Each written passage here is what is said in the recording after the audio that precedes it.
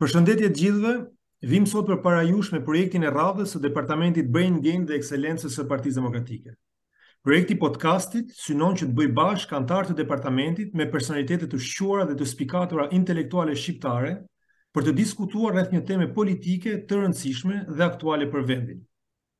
Ai vjen si pjesë e nismës më të përgjithshme, një hapësirë për çdo demokrat, e cila synon dhënien e mundësisë profesionistëve dhe studentëve shqiptar ekselent të shpërndarë nëpër botë që të angazhohen në mënyrë aktive në politikën shqiptare. Mundësi kjo e cila nuk ka pasur ekzistuar më përpara, ku mbizotëronte një vizion i ngushtë dhe i vjetër i angazhimit politik. Sot kemi të ftuar profesor Artan Fugën. Profesor Fuga është antar i Akademisë së Shkencave, pedagog në Universitetin e Tiranës. Gjithashtu ai ka qenë lektor në periudhën 1998-2003 edhe në Universitetin e Paris 10. Ai është një nga filozofët më me zë në treva shqiptare dhe autor i disa veprave, të cilat janë përkthyer në disa gjuhë të botës. Përshëndetje profesor dhe faleminderit që keni pranuar ftesën tonë. Për departamentin Brain Gain jemi të pranishëm unë dhe Andi Mustafaj ka kryer studimet për juridik në Pantheon Assas, Paris 2, dhe shkollën kombëtare të administratës franceze. Pas disa eksperjencash në administratën shqiptare, Andi jeton tashmë në Paris, ku është si përmarrës dhe është i angazhuar në think tank të ndryshëm, në Fondacionin Robert Schuman, Instituti Jean Monnet, Lëvizja Europiane Franceze. Ai është gjithashtu antar i Këshillit Kombëtar të Partisë Demokratike dhe drejtues i departamentit Brain Gain.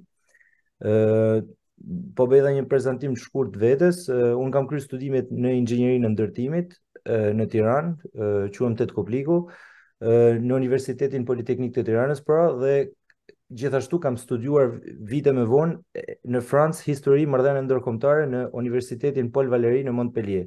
Sot jam drejt përfundimit të studimeve në nivel master, studime europiane dhe ndërkombëtare, që është vazhdimi logjik i 3 vjeçarit që kam kryer në po të njëjtin universitet.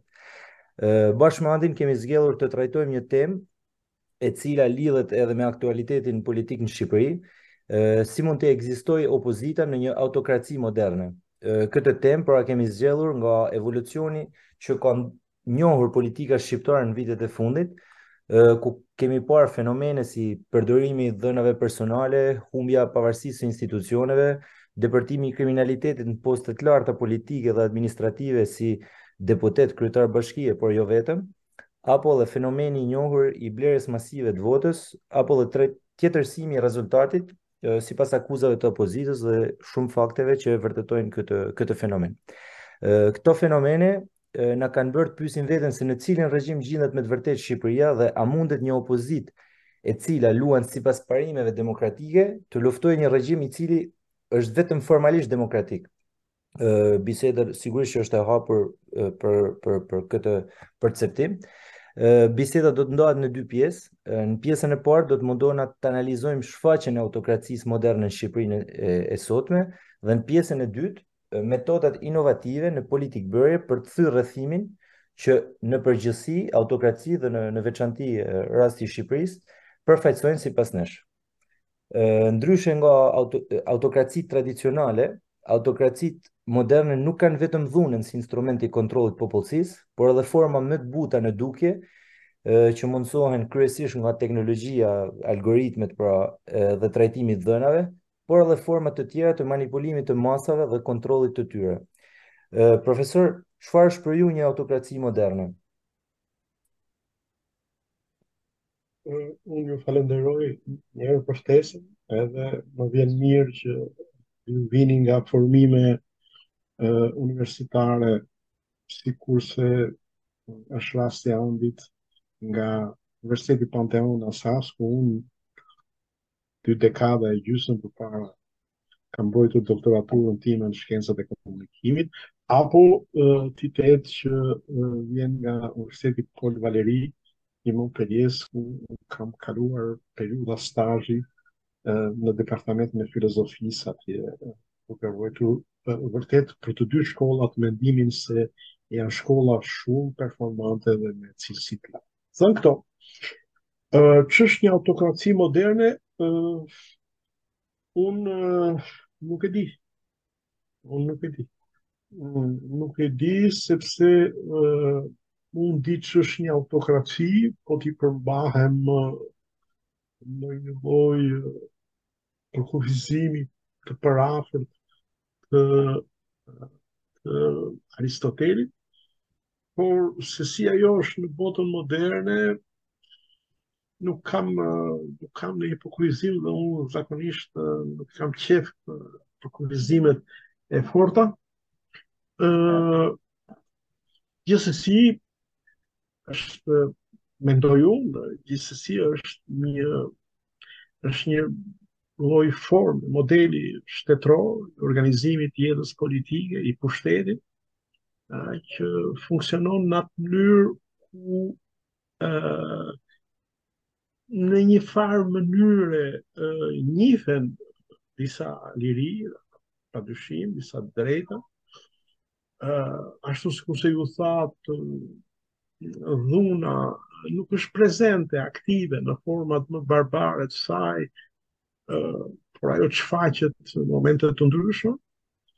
Po jo me do e mos është një shoqëri e izoluar, por shpeshherë dhe një shoqëri relativisht me kufi të hapur në kushtet e globalizimit.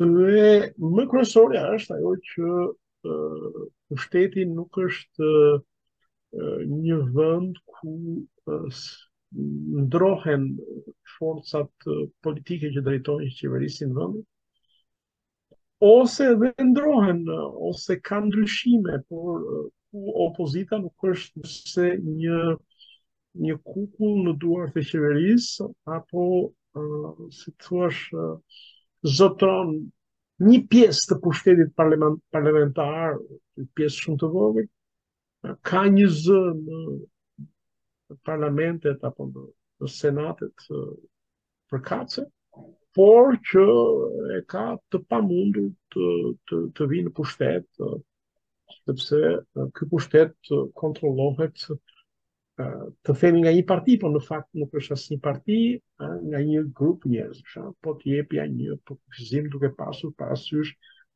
ndofta disa vende konkrete. Por thash edhe një herë, është një përkufizim shumë i hapur, sepse nuk jam në gjendje dot të bëj dallimin e koncepteve të afërta me njëri tjetrën. Autokraci,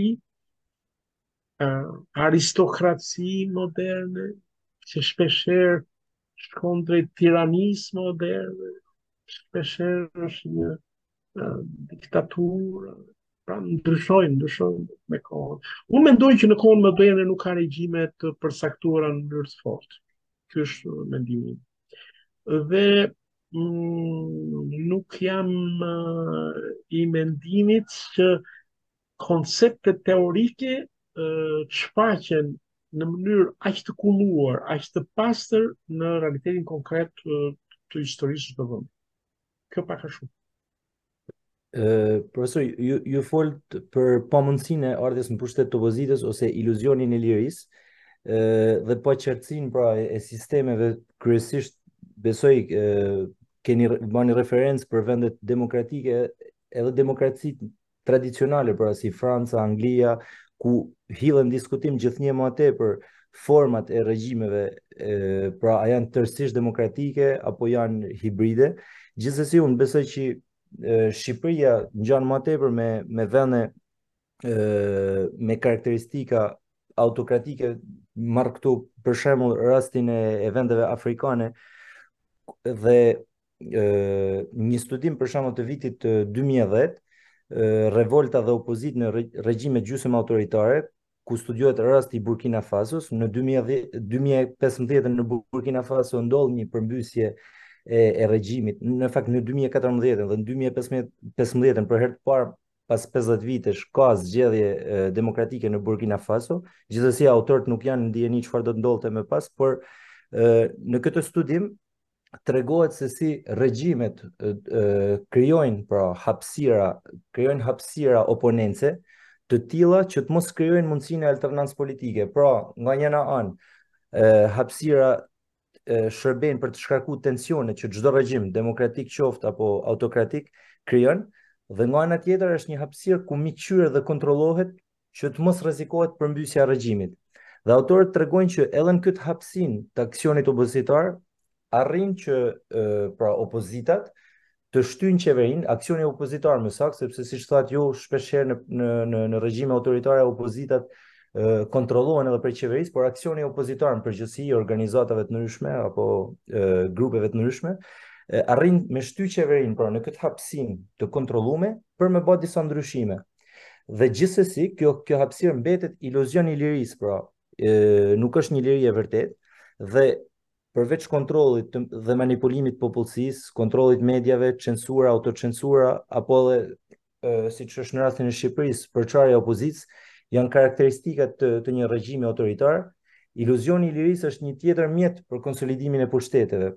Dhe pyetja jeme është kjo: a duhet që opozita shqiptare të pranoj këtë fatalitetin, këtë realitetin e një hapësire të limitume për të krijuar aksionin opozitar me shpresën që një ditë të krijohen kushtet për të rrëzuar regjimin ose për ta përmbysur qeverinë, apo duhet të gjejë një zgjidhje tjetër e cila kalon përtej këtij limiti të aksionit opozitar.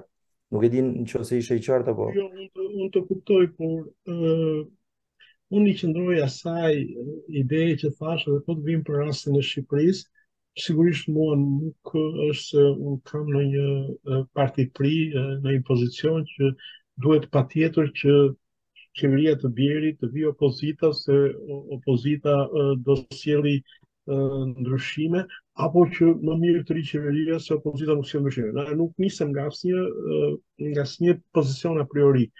Unë nisem nga teza parimore. Cilë është teza parimore? Që çdo shoqëri që të qeveriset mirë duhet që alternativa për pushtet të jetë e hapur. Kaq. Pastaj, as vjen si vepron vullneti i popullit në këtë drejtim apo në atë drejtim, kjo është çështje tjetër. Po është shumë e rëndësishme që të ketë mundësi që alternancat politike në vend të bëhen. Pastaj, a bëhen apo jo? A është më mirë apo s'është më mirë ky apo ai program politik, kjo është çështje për të diskutuar. Tani, vim në Shqipëri, po, të lutem. Ja, vetëm një pyetje, në pamundësi të alternancës politike, cili duhet jetë aksioni opozitar? Është ma saktë pyetja eme, nëse kemi pamundësi të alternancës politike. Sepse opozita shqiptare pretendon, opozita shqiptare pretendon që nuk ka mundësi të alternancës politike në Shqipëri.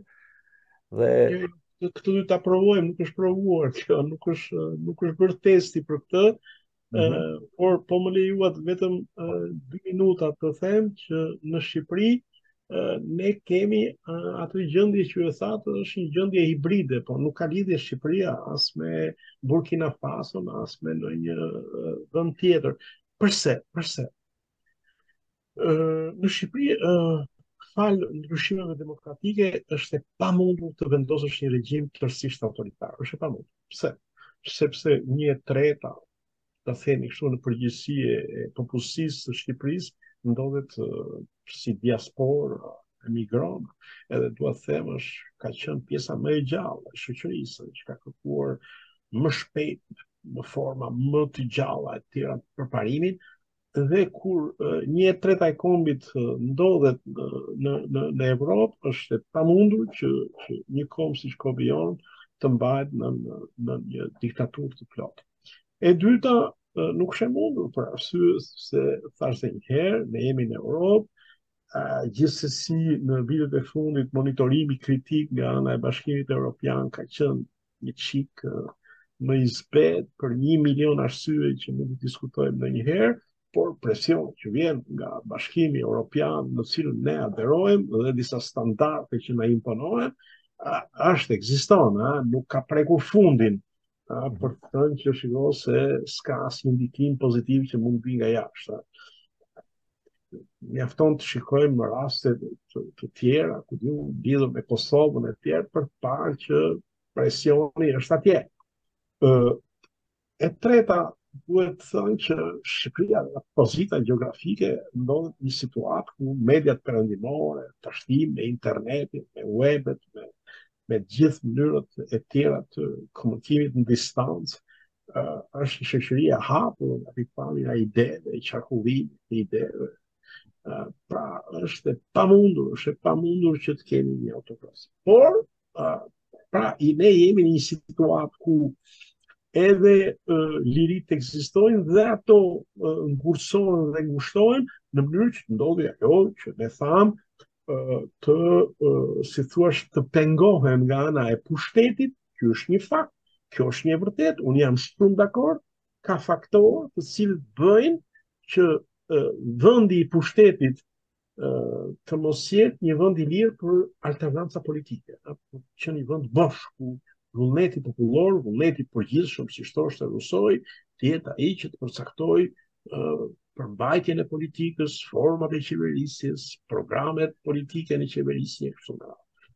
Problemi është që në Shqipëri ka disa faktorë që e masin këtë që ky pushtet nuk është i lirë. Kjo nuk është një element me përmasa demokratike dhe kjo s'ndodh në asnjë vend evropian. Edhe është larg edhe atyre vendeve që nuk përmend. E para duhet thënë që një treta e kombit nuk ka drejt të votojë. Ata që janë këtu votojnë në masën 60-70%, po të bësh llogari në dekadat e fundit në Shqipëri, qeverisjet janë mbështetur në 20-25% atyre që quhen votues. Pra janë qeveritë minorancës. Mos mendojmë që në Shqipëri demokraci, e cila do të thotë vullnet popullor i shumicës, jo, nuk ka funksionuar kështu. Ne kemi pasur tërkohë një qeveri të minorancave elektorale. Edhe sikur të merren ato shifra që të konsiderohen të mirëqëna, po të shikohen për masat e mbështetjes elektorale të partisë së qeverisë, do të thonë Partisë Socialiste, janë edhe në pushtetin lokal dhe në pushtetin qendror janë të minorancës. Ky është problemi i parë. E dyta, duhet thënë që sistemi elektoral shqiptar është i devijuar, i përshurdhnuar, kodi elektoral, edhe këtu ka lozur një rol shumë negativ opozita e drejtuar nga zoti Basha 10 vjet të fundit, ku kodi elektoral u doli jashtë çdo funksionaliteti demokratik. Çfarë duhet të them këtë? Unë do të them këtë që nëse kushtetuta thotë se vota është e lirë, drejt për drejt, e barabartë, votime të drejta, në Shqipëri nuk ka votë drejt për drejt dhe votohet me deputet të cilët vendosen në lista nga kryetarët e partisë dhe përgjithsisht votohet lista. Do të thënë nuk e di deputeti, nuk e di asnjë edhe një zgjedhës që niset për votuar një deputet, në fakt se kush ta marrë votën e tij. Që këtu ne kemi një përshëndrim të madh të sistemit elektoral dhe marrëdhënia reciproke midis zgjedhësit dhe të zgjedhurit është komplet e prishur. Deputetët, pasi zgjidhen, nuk kanë të bëjnë fare me elektoratin dhe nuk krijojnë asnjë dinamikë elektorale, për të mos thënë që nuk ka pasur asnjë rast të referendumeve popullore apo të referendumeve lokale. Të mos harrojmë që pushteti lokal është krejtësisht i përqendruar ku ta zën Tirana me 1 milion banor, me fshatin qyteti, po kështu është Durrësi dhe Shkodra të gjithë, ku është bashkia pra janë qytetarët e moshave 40-50 vjeç me kollaro që përfaqësojnë dhe shtesat rurale, shtesat periferike, nga të cilët nuk ka pothuajse fare në këshillat bashkiake. Pra është ajo që unë kam quajtur piramidalizim i pushtetit. Pushteti lokal dhe qendror është ndërtuar mbi bazën e një figure gjeometrike që është piramida në maj. Mos harrojmë që në Shqipëri nuk ka ndarje pushtetesh. Ndarja e pushteteve është e tillë që shkruhet në kushtetutë, por nuk ekziston. Pse? Për arsye se partia në fuqi zotron parlamentin, kryetari i partisë është kryeministër, sigurisht ai ka nën vete edhe grupin e deputetëve, sepse deputetët nuk veprojnë si grup ku individi deputet është i pavarur, i lirë, shpreh vullnetin e elektoratit, jo, ai shpreh vullnetin e partisë, është në kontroll me partisë, ndërshkohet nga partia, mund përjashtohet nga grupi parlamentar nëse nuk zbaton disiplinën e partisë, pra është partia që kontrollon kuvendin. Kuvendi nxjerr edhe të tërë mekanizmat që gjenerojnë institucionet drejtësisë, pra kontrollon dhe sistemin e drejtësisë. Partia ka militantë vet të posteve më të larta në drejtimin e ekonomisë dhe gjithë projektet dhe si thuash privatizimet edhe të tëra të marrëveshje të famshme të PPP-ve, pra të partenaritetit publik-privat bëhen mbi baza politike, pra kudo edhe pushteti ekonomik, dhe pushteti gjyqësor, dhe pushteti ekzekutiv, edhe pushteti presidencial, janë në duart një partie, nuk kanë ndarje pushteti. Dhe pa ndarje pushtetesh nuk mund të ndërtosh një shoqëri që menaxhohet mirë, një shoqëri që mund të jetë dinamike, që mund të krijojë premisa demokratike. Këto janë ato parametrat të pushtetit politik të Shqipërisë. Këtu tash vim tek pyetja juaj tjetër që ç'duhet të bëjë opozita në këtë situatë. Po në këtë pjesë, profesor, nëse më lejoni, ju thatë një gjë që mua më preku është që nuk është e mundur një diktaturë plot në Shqipëri. Unë do shtoja ndoshta që nuk është as e dëshiruar nga qeveria. Sepse duke parë pozicionin siç e thatë të Shqipërisë, ne kemi një qeveri e cila ka menduar në mënyrë më të zgjuar fatkeqësisht, nëse mund ta them, mund ta përdor kështu fjalën e zgjuar, ku ka thënë që nuk do krijoj, pra ne dhe Tedi e tha, besoj, iluzionin e lirisë nëpërmjet një autokracie moderne, ne e quajmë ndryshe një autokraci të butë. Sepse edhe pse qeveria, siç e thatë shumë mirë, sot nuk ka ndarje pushtetesh në Shqipëri, dhe kjo është një tjetër fatkeqësi për vendin, sepse po të marrim parlamentin, deputetët, është shumë e vështirë të thuhet sot, po edhe në 10 vitet e kaluara, cilin ligj ka propozuar një deputet, cilin rrym politike përfaqëson një deputet, qoftë në pushtet sigurisht, por edhe një masë të madhe të opozitës, sepse rolet e tyre po zhduken. Një lloj po të marrim për bashkitë e mëdha, nuk ka më personalitete të rrafshit parë, të cilët ideologjikisht shtyn sisteme, shtyn modele, sepse modelet edhe urbanistike, edhe të zhvillimit të qyteteve, shtyhen dhe propozohen nga kryeministri në qendër. Në këtë kuptim ne shohim këtë autokraci të butë, sepse pak e nga pak, ndër vite, qeveria ka shtrirë tentakulat e saj në vendet kryesore të pushtetit, ku përmendet edhe pushtetin ekonomik, gjë e cila është e rëndësishme, dhe këtu është treguar një lloj, pak të në vlerësimin ton, autokracie butë, sepse nëpërmjet PPP-ve sigurohet për 30, 40, 50 vite pushteti ekonomik i personave të lidhur me shtetin, dhe edhe në qoftë se vjen një qeveri tjetër në pushtet, do jetë në pamundësi të plot për t'i thyer këto lloj kontratash. Pra ne në këtë aspekt ne mendojmë se ne këtë e quajmë autokraci të butë ndoshta, ose autokraci moderne.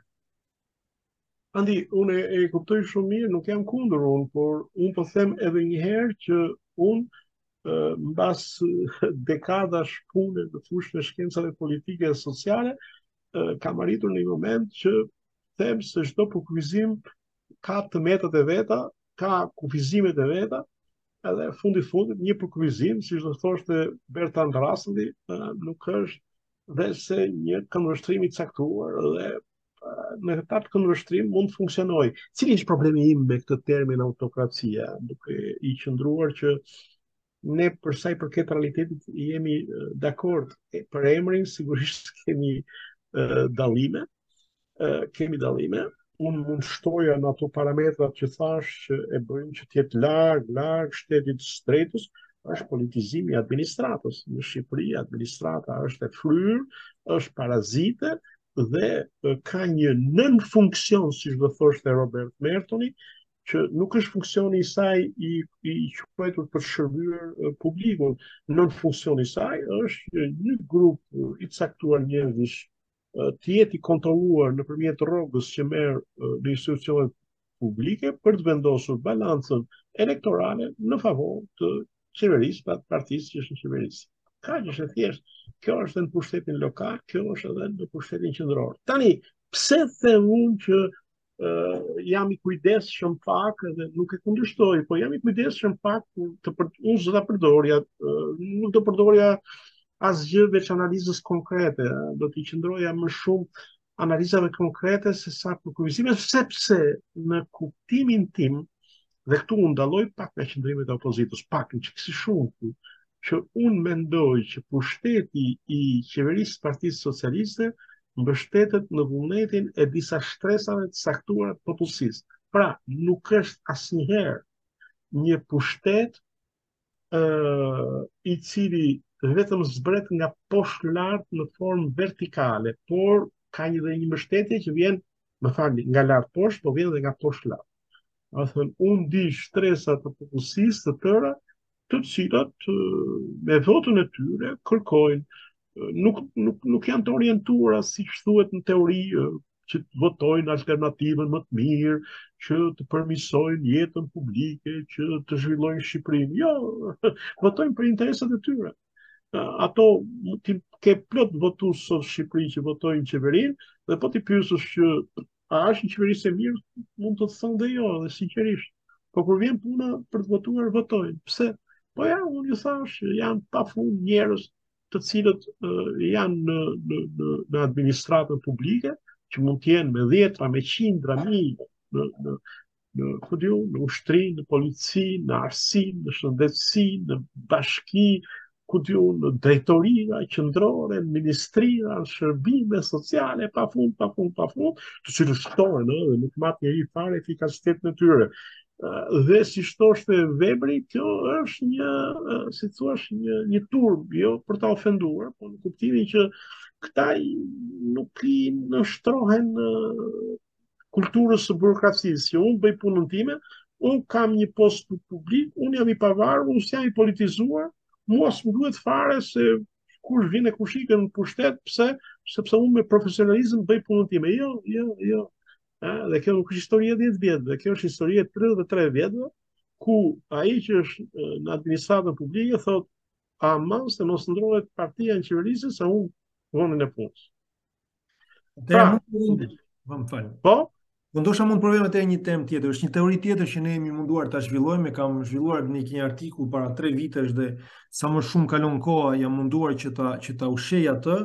Do doja mendimin tuaj për këtë pjesë. Unë mendoj që Edi Rama në Shqipëri ka instaluar atë që e quaj sistemi i konfuzionit përhershëm, si tip skopi që ai ka në dorë, edhe figurativ, por edhe literal, të cilin unë e vlerësoj si një prej kurtheve më të mëdha që ka ngritur shoqërisë shqiptare, por edhe opozitës.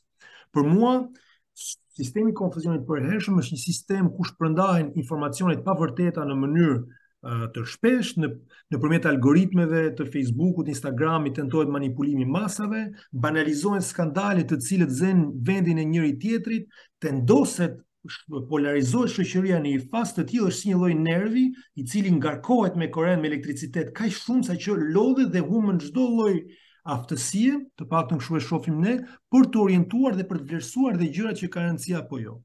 Ne vlerësojmë që jemi përpara një shoqërie të lodhur, të tendosur, dhe kjo e pamundson asaj që të vlerësojë në mënyrë objektive dhe reale situatën që ndodhet Shqipëria, dhe si pasojë edhe nëse shohim muajin e fundit në Shqipëri, kemi pasur një zëvendësim të kaq shumë skandaleve, saqë në çdo lloj shoqërie normale që ne paktën kërkojmë të ndjekim, për shembull, do kishte ndodhur një rrëzim i qeverisë ose manifestime masive. Por edhe manifestimet masive nuk ndodhin edhe në rastin e studentëve të mjekësisë, dhe këtu kemi ndoshta një shfaqje tjetër shumë të madhe të sistemit të konfuzionit përhershëm, që është një fitore e madhe propagandës së Ramës, mos e bëni gjën politike.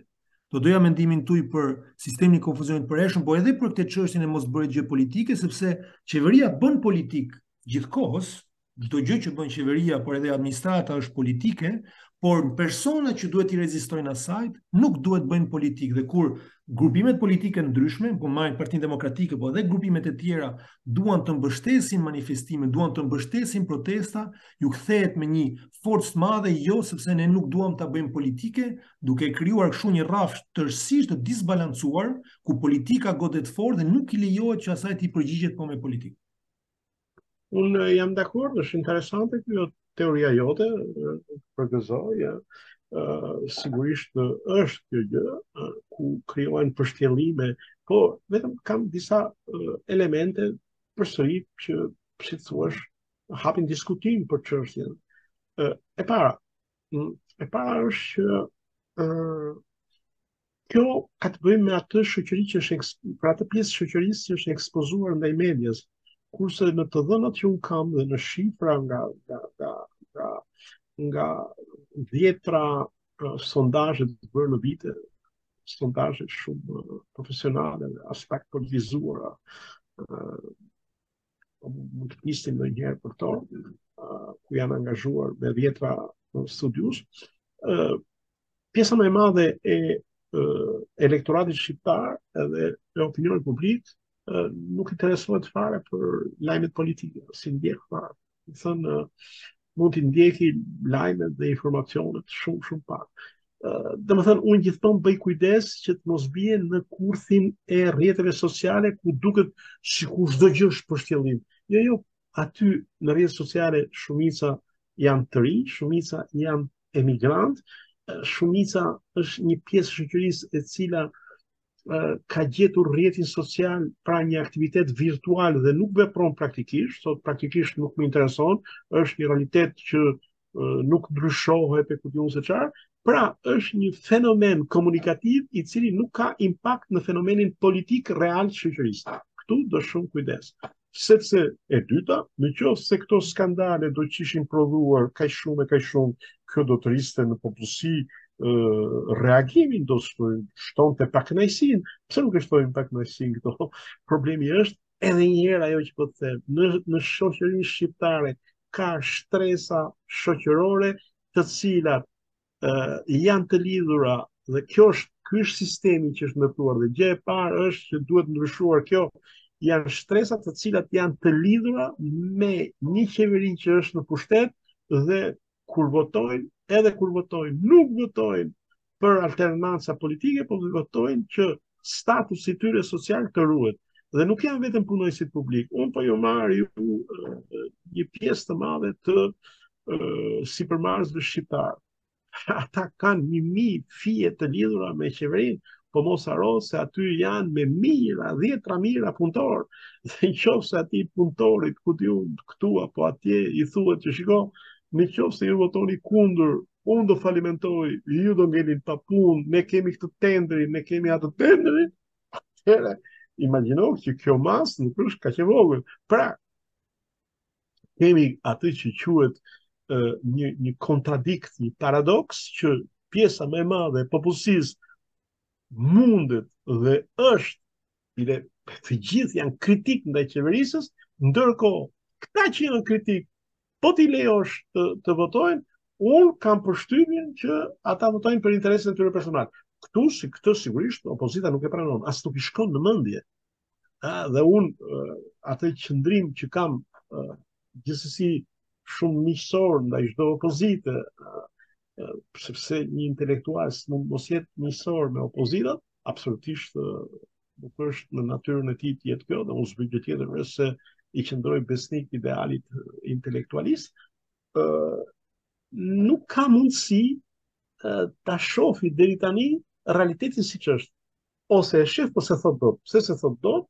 Sepse i duket sikur duke pranuar që ka njerëz që votojnë një qeverisje të keqe, duket sikur hyn në një kontradikt. Dhe dyta problemi i opozitës është që ka rënë në një lloj fatalizmi që unë ndjej pak edhe në fjalët tuaja, pavarësisht se jeni të rinj dhe ju respektoj, ju keni një potencë intelektuale të jashtëzakonshme dhe do të dëshiroja shumë që ardhmja juaj të jetë ndritur për ju vetë dhe për shoqërinë shqiptare, sepse keni tërë kapacitetet intelektuale që unë i njoh dhe i admiroj, por ndjej një lloj fatalizmi, sikur sistemi e bën të pamundur alternancën.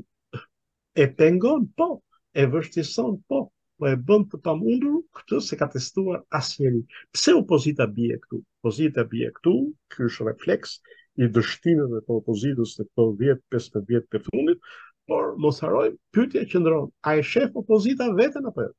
Në qoftë se opozita e shef veten se është në gjendje perfekte, siç thatë ju, është demokratike, tërë me radhë, por ajo nuk ka sukses sepse vepron me një regjim autoritar, këtu mbyllet filmi, këtu mbyllet loja, ky është fatalizmi. Unë mendoj që regjimi nuk është i tillë që me gjithë pengesat që sjell për të ndërtuar standarde të vërteta demokratike ashtu siç e thamë, në ato parametra që i thamë, të cilët jam dakord, unë mendoj që kjo është fatkeqësia që një pjesë e opozitës ka monopolizuar opozitarizmin.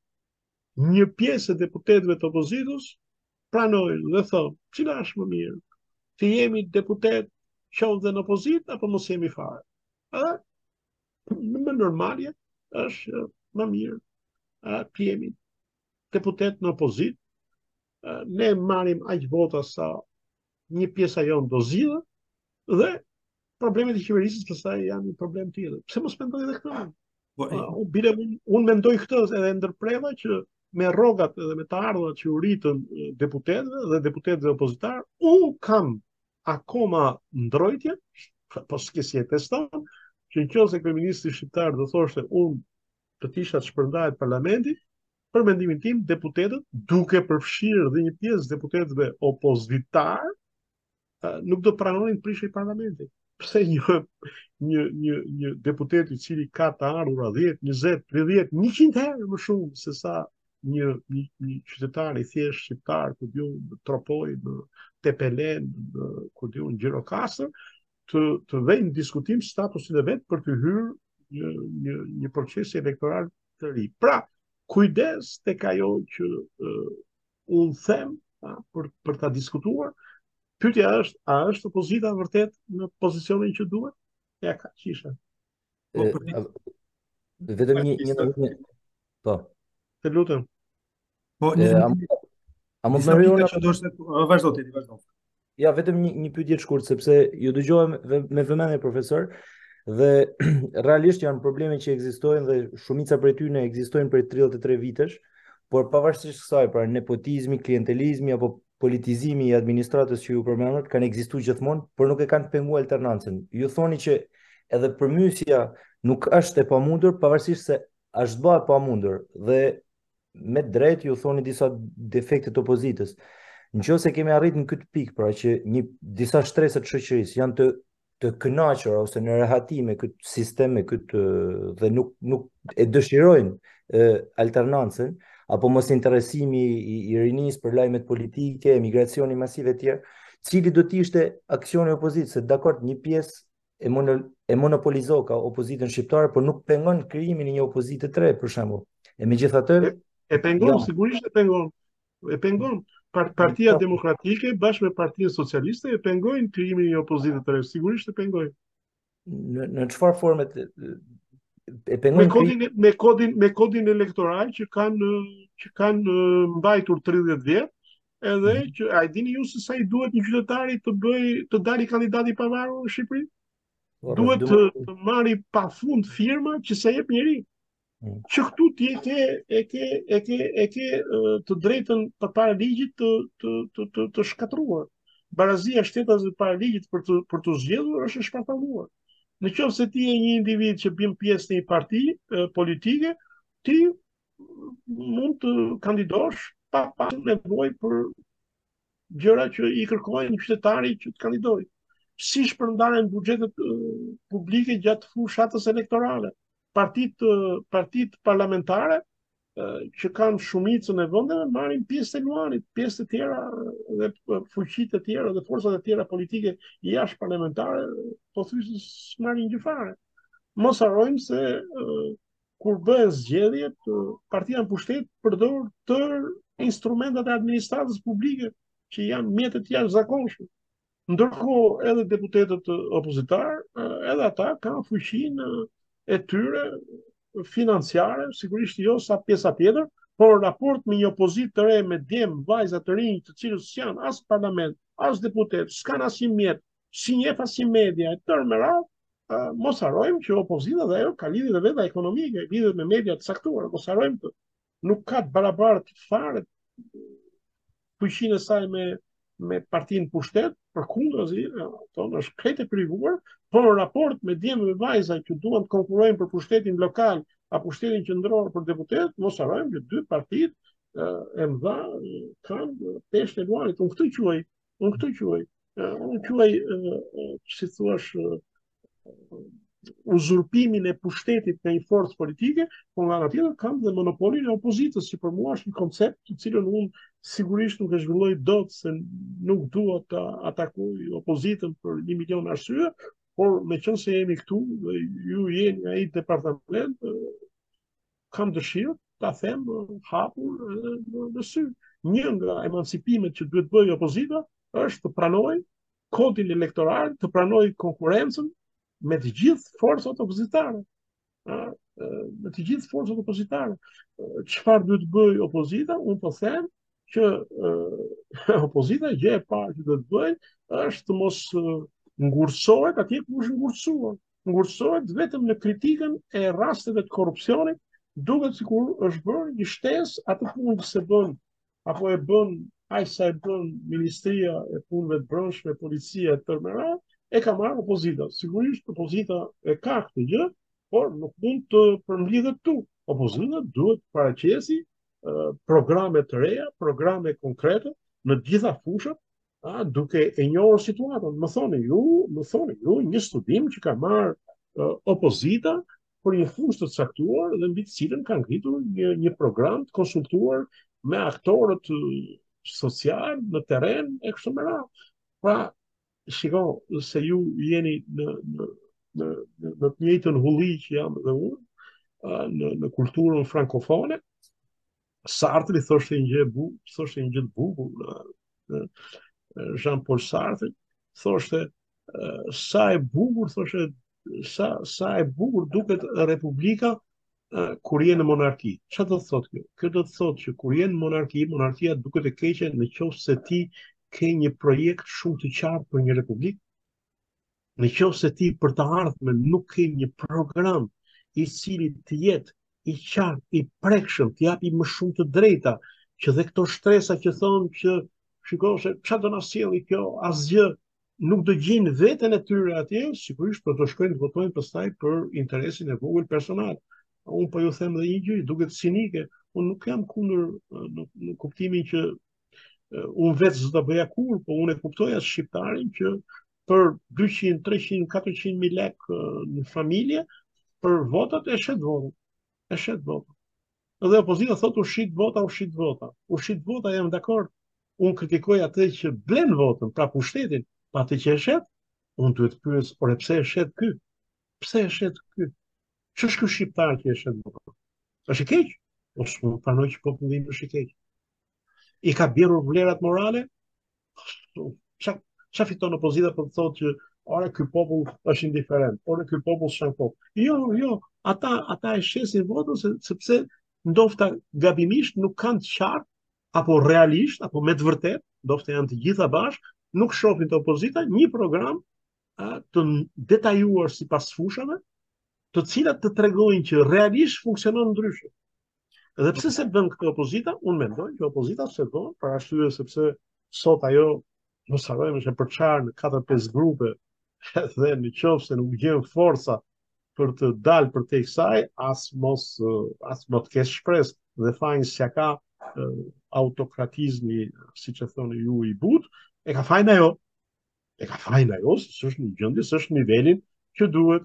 E para. E dyta, në qoftë se nuk prezanton një program të ri, një program vërtet që qëndron, jo me fluska kështu që në Tiranë do jetë trafiku falas. Edhe tërë fushata për pushtetin lokal në Tiranë ishte autobusat falas.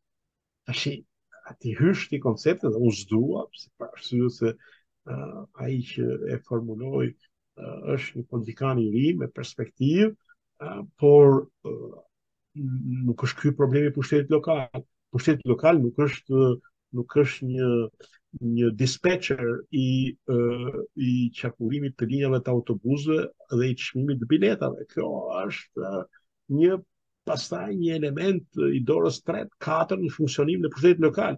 Ne për pushtetin lokal kemi probleme substanciale të legitimitetit të tij, të funksionimit të tij, të aspektit të tij përfaqësues, të riorganizimit të tij. Dhe unë kam të drejtë, jemi këtu, jemi të lirë me njëri tjetrin, unë e di që ju jeni pa të lirë sa unë në gjykimet tuaja, me thënë të drejtën, unë kam një dyshim të vogël, një shqetësim të vogël, që pjesë saktuara të opozitës nuk duan të ndryshojnë modelin e qeverisjes dhe modelin e sistemit ekonomik dhe social në Shqipëri, por duan ta marrin kështu siç është, por ta drejtojnë ata. Profesor, nëse më lejoni se janë dëgjuar vënë janë disa pika do doja të bisedoj. Të lutem Andi. Për sa i përket çështjes, unë besoj nga kritikat që keni ndaj opozitës, njëra besoj se mund të jetë dhe është prej vitesh që është mungojnë propozimet, është e vërtetë që edhe ne këte po punojmë shumë ke departamenti Brengen, që kur departamenti ekziston prej tetorit vitit kaluar, në përgjithësi në Shqipëri, militantizmi politik dhe politik bërja bazohen mbi aspektin negativ, që është aspekti i denoncimeve, aspekti i protestës, aspekti i kundërvënies. Ne jemi të bindur se kritika nuk krijon grupe shoqërore të lidhura mjaftueshëm, sepse kritika krijon grupe që lidhen që janë kundër diçkaje, por jo që janë për diçka. Dhe duke krijuar grupe shoqërore të lidhur kundra diçkaje, edhe në qoftë se nesër ky grup shoqëror vjen në pushtet, në momentin që nuk do jetë më numëruesi i përbashkët, pra kundërshtari, atëherë ato do shohin që nuk kanë asnjë gjë të veçantë, edhe asnjë gjë të përbashkët. Jam shumë dakord. Të veprojnë. Ndaj dhe ne kemi shtyrë që politika të bëhet në opozit edhe në këmbën e dytë të saj, që është këmba e propozimit, aspekti pozitiv, aspekti i ndërtimit, aspekti i ideve. Dhe ne që kur ekzistojmë edhe njerë kemi laboratorin e ideve, kemi emisionin podcast, kemi bërë plot projekte të cilat synojnë influencën nëpërmjet ideve dhe rifutjen në opozitën shqiptare, por edhe në politikë bërjen në përgjithësi në Shqipëri, të krijimit, të prodhimit të ideve të asaj. Përsa i përket një kritike që patët që më besoj se nuk është e vërtetë, sepse ju thatë që ju duken sikur dhe ne jemi fatalist. Faktikisht Tedi dhe unë kemi marrë shumë nga shkollimi jonë në Francë aspektin e kritikës franceze, shpirtit kritik që ju e njihni shumë mirë, që është një aspekt që duket negativ në pamje të parë, sepse vjen me kritikat forta dhe me një lloj le të themi moroziteti nëse marrin fjalët franceze, por mos harrojmë që në Francë janë shpikur dhe janë nëpërmjet shpirtit kritik, duke qenë negative kanë ringritur dhe kanë sjellë ide shumë pozitive dhe ne këtë mundohemi të bëjmë, sigurisht dhe duke e pyetur veten nëpërmjet këtyre emisioneve dhe nëpërmjet shkëmbimeve që kemi me intelektual, më pas ne duam të arrijmë me propozime konkrete, pra që është edhe një herë këmba e dytë dhe në këtë rast ju siguroj që fatalizëm nuk ka shpresë, por ka shpresë me përgjegjësi, pra një shpresë që kërkon të mendoj se si mund dalin nga disa qarqe, nga disa kurthe që gjenden në përgjithësi politikanët dhe politikanët e rinj në Shqipëri. Përsa i përket asaj çështje që thatë për interesin, unë duhet pranoj që nuk është ndoshta pika që jam më pak dakord me ju që për fillimit të bisedës tonë, rreth parë sepse po ta shohim historikun, ne kemi raste ku kemi parë që interesi nuk është përkthyer në vot, interesi individual, po të marrim në mënyrë të thjeshtëzuar administrata në kohën e Partisë Demokratike në 2013 me informacionin që kemi pasur nuk ka votuar masivisht për Partinë Demokratike, kemi raste ku kemi pas politikan, për shembull në rastin e frymës së Demokratike ka pasur biznesmen të cilët në zonat e tyre nuk i kanë marrë votat e kompanive që ata drejtojnë, por nuk janë përkthyer, nëse marr rastin për shembull Sami Gjergjit atëherë, nuk janë përkthyer në vot në zonën ku ka qenë dhe ku ka pasur uzinat e tij, nuk janë përkthyer në vot, që është një shembull ndoshta tjetër i rastit ku nuk kanë menduar këta persona për interesin e tyre apo për biznesin cilin e drejtonte pronarit tyre. Mund të përmendim edhe rastin e taksës, ku Partia Demokratike ka qenë me taksën e sheshtë 10% dhe ngritja e taksës më të lartë i ka penalizuar fortësisht bizneset shqiptare, por përsëri ata, me sa kemi parë, kanë votuar për Partinë Socialiste, por do shkoja më tej, profesor, do thoja që në qoftë se personat në Shqipëri, që unë pra nuk e besoj se është e vërtet, por në qoftë se është e vërtet që personat në Shqipëri votojnë për shkak të interesit tyre personal, atëherë ne duhet bihemi fatalitet, sepse i bie që ne si brez i ri që duam të prodhojmë inovacion në politikë, që duam të prodhojmë ide të reja, do jemi të kushtëzuar që jo të prodhojmë ide për të mirën e përgjithshme, jo të i frymëzojnë njerëzit që dalin për te vetes tyre dhe të bashkohen në rryma të mëdha ndryshuese për vendin tonë, por i bie që ne duhet të interesohemi se si të transferojmë më saktë interesin e këtyre personave nga njëra parti tek e jona dhe në këtë mënyrë do humbim tërësisht shtyllën tonë kurizore dhe unë besoj se nuk do jemi në gjendje të prodhojmë diçka pozitive në politikën shqiptare. Ajo që unë mendoj është që në sistemin e konfuzionit përhershëm, po edhe një herë është vetëm mendim sigurisht, në sistemin e konfuzionit përhershëm Edi Rama ka krijuar një bindje të fortë tek qytetarët përmes gjithë dyshimeve që ata kanë sot në politikë kanë krijuar një bindje që Edi Rama është më i forti në kuptimin fizik të fjalës, sepse i fiton betejat e tij me dhunë, ka arritur të kapi stresat e ndryshme shoqërore, siç mund të jenë një pjesë e madhe e botës ekonomike, një pjesë e madhe e botës krimit, të cilin e ka futur deri në parlament, deri në kryetar bashkisë, dhe kjo krijon një rreth frike, një rreth në subkonsciencën që ndoshta edhe qytetarët shqiptar nuk e shohin, por gjihet deri në subkonsciencën e tyre. Ata e kanë perceptuar të lloj ndryshimi dhe ndoshta kjo është gjëja e parë që ndryshoi opozita shqiptare, dhe ndoshta duke munduar të bëjë tranzicionin tek pjesa e dytë e metodave inovative, që është si mund ta ndryshojë këtë opozita shqiptare, sepse në përgjithësi, unë do thoja dhe më thoni si mendoni dhe unë, në një demokraci funksionale, opozita nuk mundet të, le të themi, të dali përmbi të tjerët vetëm në bazë të CV-s. Kur dikush e mëron, sepse edhe unë këtu jam ndoshta nuk jam dakord me personat që thonë që mjaftojnë të vendoset një ekip i ri që opozita të krijojë shpresë, sepse CV-ja në politikë ka vetëm një element pozitiv, është elementi i krijimit të interesit tek qytetarët. Nëse ne vendosim një person me një CV të mirë, me një karrierë të bukur, me një personalitet të mirë, krijon një interes të parë tek qytetarët, një kurreshtje më saktë. Po këtë kurreshje, këtë interes duhet të përkthehet më pas në bindje për ta votuar, dhe këtë në opozit një person mund ta bëjë kryesisht në 4 mënyra, do thoja. Mënyra e parë është veprimi dhe puna brenda institucioneve të shtetit, brenda institucioneve demokratike. Mirë, po ne dimë që sot në Shqipëri, qoftë në parlament, qoftë në kryetar bashkisë, kjo gjë është tërësisht e rrudhur, për shkak sepse asnjë projekt ligji i opozitës nuk ka shans që as të votohet as të diskutohet në parlament, ndërsa një kryetar bashkie përpara se të vinë në pushtet kërcënohet nga kryeministri se nuk do marrë asnjë fond nga politika qendrore, dhe në këtë mënyrë destinon atë që të dështojë. Mënyra e dytë është ndoshta mbrojtja e kauzave, ku një person, një CV e mirë në opozit mund të mbrojë kauza dhe tregojë vlerën e tij ose të saj nëpërmjet mbrojtjes dhe fitores së kauzave qytetare, nëpërmjet pjesëmarrjes në protesta, pjesëmarrjes në greva, etj, çuarjes përpara gjykatave të halleve të qytetarëve. Mirë, po edhe këtë në Shqipëri shoh unë paktën të pamundur, sepse çdo gjë kontrollohet dhe ose protestat blihen, ose thyhen nëpërmjet policisë, ose thyhen nëpërmjet gjykatave, ka lloj-lloj mënyrash, dhe fatkeqësisht dhe kjo është një njollë e madhe mbi opozitën, që asnjë kauzë nuk është fituar dot. Duke mos fituar kauza, rrënjoset në subkonsciencën edhe një herë ose edhe në konsciencën e qytetarëve se opozita nuk është rrafë të fitojë asnjë gjë. Një mënyrë tjetër e treta është nëpërmjet denoncimeve, ku opozita ka rol të denoncojë skandalet e qeverisë, edhe këtu skandale ka pasur pafund, qeveria vazhdon të qëndrojë në këmbë, dhe katërta, më falni se u zgjata pak shumë, është dalje nëpër media vizive dhe audio dhe televizive për të bërë debate dhe për të mbrojtur elemente të politikës së opozitës. Fatkeqësisht ne dimë sot që janë të rralla ftesa dhe në përgjithësi mediat janë shumë të orientuara, duhet të thënë, qoftë për opozitën, qoftë për pushtetin, duke mos krijuar hapësira të vërteta ku individët e rinj të vinë dhe të tregojnë vlerat e tyre. Duke parë këto element, prandaj na krijohet bindja se kemi nevojë për mënyrë të re të politikbërjes, sepse në hapësirat që të lejon një demokraci e përgjithshme, ne nuk shohim. Andi, kush është e reja Andi këtu në këto që po thua ti? Këto janë në shumë të drejta. Këto janë të vjetra, janë shumë të drejta, po nuk shoh asnjë gjë të re.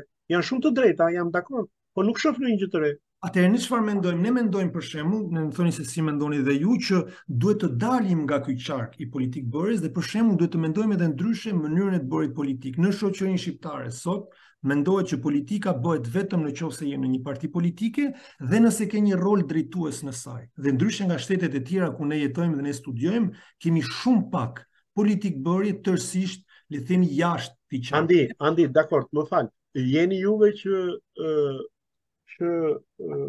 administrata publike në të gjithë format e veta të marrë statusin e punojësit publik, të mbrohet me ligj dhe të mos ketë absolutisht asnjë kërcënim për vendin e punës. Po e kemi dhe ne këtu kemi bërë një shkrim tjetër, profesor, që është ndryshim. Shkrim po në fushat elektorale, se kam dëgjuar. Të marr një shembull konkret për studentët e mjekësisë. Çfarë propozon opozita për studentët e mjekësisë? Mund të më thuash ti më? Mirë, me kritikën jam dakord, por çfarë propozon? Jo, nuk ka propozuar diçka mjaftueshëm substanciale dhe kjo është. Pa ja pra këtu është politika e re. Këtu është politika e re. Ne kemi propozuar edhe do e botojmë një propozim që shpresojmë që të merret më pas nga Partia Demokratike në kuadër të programit elektoral që do bëj. Por problemi i administratës në Shqipëri profesor, sepse me ligj administrata është e mbrojtur, edhe kjo është fatkeqësi sepse ligji nuk i përshtatet vendit tonë dhe ne kemi një Shqipëri formale dhe një Shqipëri reale. Unë kam po nuk është vetëm ligji në kushtetutë apo në drejtën administrative që e përcakton këtë. Është një sistem i tërë rregullash e tërë me radhë që e bëjnë këtë gjë. Që kanë të bëjnë me luftën kundër nepotizmit. Unë po ta them, nepotizmin administratë. Dini ju që nepotizmin administratë që thatë kap edhe deputet të opozitës në mënyrë kështu flagrante? A e dini apo jo? Qofse e dini, pyetja është çfarë qëndrimi do mbani për këtë, se populli ju shef. Edhe ai kur thotë që mos ai deputeti dhe ai i opozitës e ka rregulluar kalamajt e vet në banka, në pushtet, në në administrata, i ka bërë këtë, i ka bërë atë, ka bizneset e veta, e kudiun se çfarë. Çfarë për ti që të votojë ty? Nuk të votoj. Ja, kjo është politika e re. Do të krijosh një model edhe kundër interesit të përfaqësuesve të opozitës, por është një model qeverisje i cili emancipon Shqipërinë. Kjo është pyetja. A ka fuqi opozita të ngrihet mbi interesat e veta të vogla dhe të propozoj atë që ti thua, sisteme vlerash, jo të humbi shtyllën kurrizore, po të japi sisteme vlerash, po të përkthyera pastaj, ku çdo njeri të gjejë dhe interesin e vet personal, sepse edhe ti dhe unë dhe Tedi jemi dakord që njeriu nuk është qenie abstrakte, është një qenie konkrete me interesa personale, të gjitha këto bashkë t'i vëj në një emrus përbashkë dhe të eci përpara. Po zbëri këto, harojeni. Ju thoni për mediat që janë, unë po ju them, mediat janë kontrolluar nga qeveria. Ka opozita në një ligj të ri alternativ për mediat? Unë e di që se voton dot, por ti projekt ligjin bëhe, jo për ta votuar. Ti hidhe të rrëzoj, po bëre që të kuptoj popullit, të kuptojnë gazetarët, të kuptojnë ata që janë të interesuar për media, që ç'është një media e vërtet demokratike. Ke parasysh se si është pronësia e mediave në Shqipëri? Më thuaj, e sulmon këtë pronësi të medias opozita? Me zollas nuk e afrohet fare. Pra, hipokrizia politike e dëmton opozitën Andi. Dakord jam unë me gjithë ato rrugët që ju thoni, edhe që ti thua, janë shumë racionale, unë i pranoj, po puna është si do aplikohen. Më falja. Po, mund të bëj një ndërhyrje, profesor? Po, tema jonë dhe më thanë është kjo që se si duhet të funksionojë opozita në sisteme autokratike dhe me përshkrimin tuaj, dhe më thanë jemi edhe më keq se që prezantu me ne, sepse përveç qeverisë, pra edhe opozita si institucion, është pengesë e përmbyshjes së këtij sistemi dhe sipas jush si duhet përmbyset ky sistem dhe kush duhet ta bëj? Sepse përveç qeverisë që janë ka më vështirë se ç'e mendojmë ne. Domethënë nëse ka shumë interesa. Për mua opozita duhet të reformojë vetveten dhe nuk është fjala për të përmbysur. Unë s'përdor fjalën përmbysje. Jo, përmbysja e sistemit, pra kthimi nga sistem interesash të vogla në sistem vlerash. Unë po them një rikthim në parametrat normal të sistemit politik në Shqipëri. Janë dy, një qeveria e pengon, dy opozita nuk është në pozicionin që është, kjo nuk është më keq, është më mirë. Pse? Që do të thotë se nuk është sistemi që e ka bllokuar tërësisht, por opozita e ka në dorën e vet që të reformohet. Po nëse opozita, le të themi se rikthehemi tek ajo pika e parë që unë e thash, le të themi opozita reformohet dhe vjen me CV të mira, pra me personalitete të reja të mira. Përsëri në sistem duke mos ndryshuar diçka, se propozimet tona janë më shumë lidhe me zhvillimin e opozitës drejt shoqërisë civile, drejt rolit të artit, drejt lidhjes konkrete me njerëzin terren dhe drejt zgjerimit në gjuhë të huaja për të shpërndarë lajmet e saj në përballë që janë disa mënyra inovative. Shumë shoqëria civile është diçka.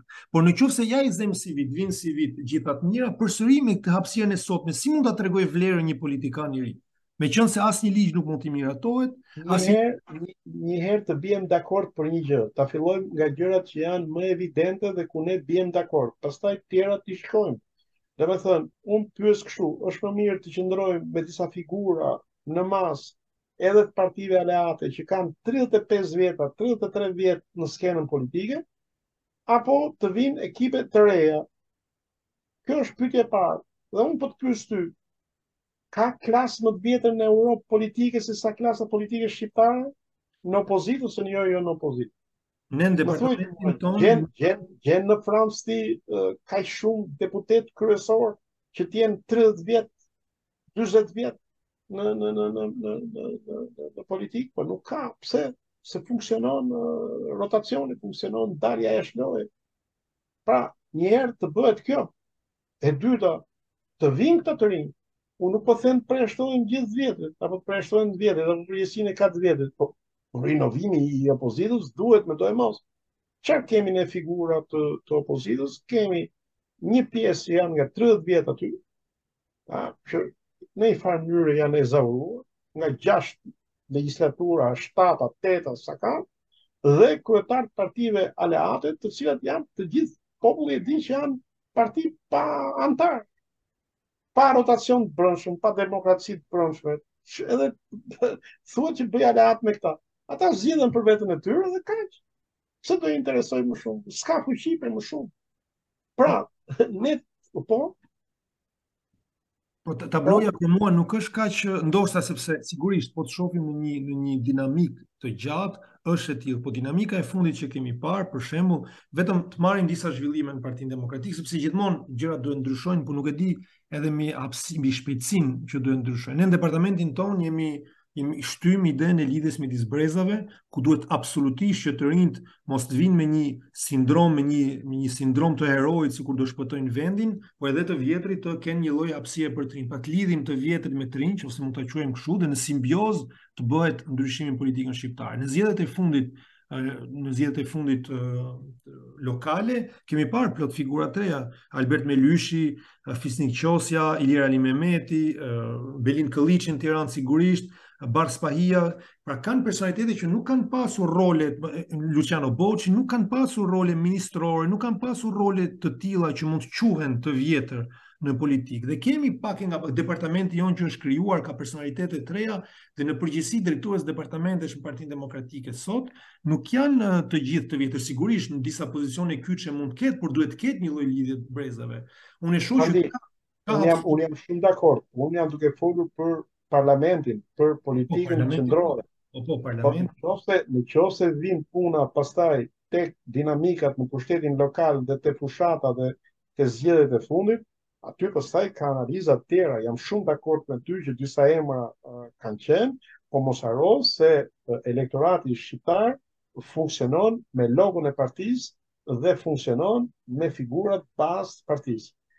Unë mendoj që Partia Demokratike dhe opozita është futur në një debat kot, në një debat që nuk del dot nga ajo, ku disa thonë që shiko, duhet të hiqet filani që partia të eci, disa të tjerë thonë që jo, duhet vinë të rinë tjera. Është ajo që thonë juve, që thua ti, që e the tani, është fare mirë, mund bëhet një kombinim brezosh, i cili të japi një dinamik të re, por një dinamik të re të mirë.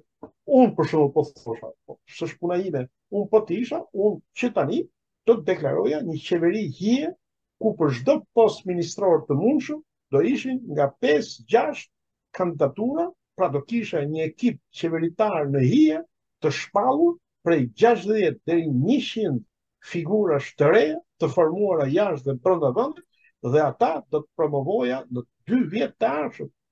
Dhe kjo nuk ka lidhje fare me ato që ai që ka një eksperiencë më shumë të përjashtohet dhe mos përjashtohet. Jo, më absolutisht.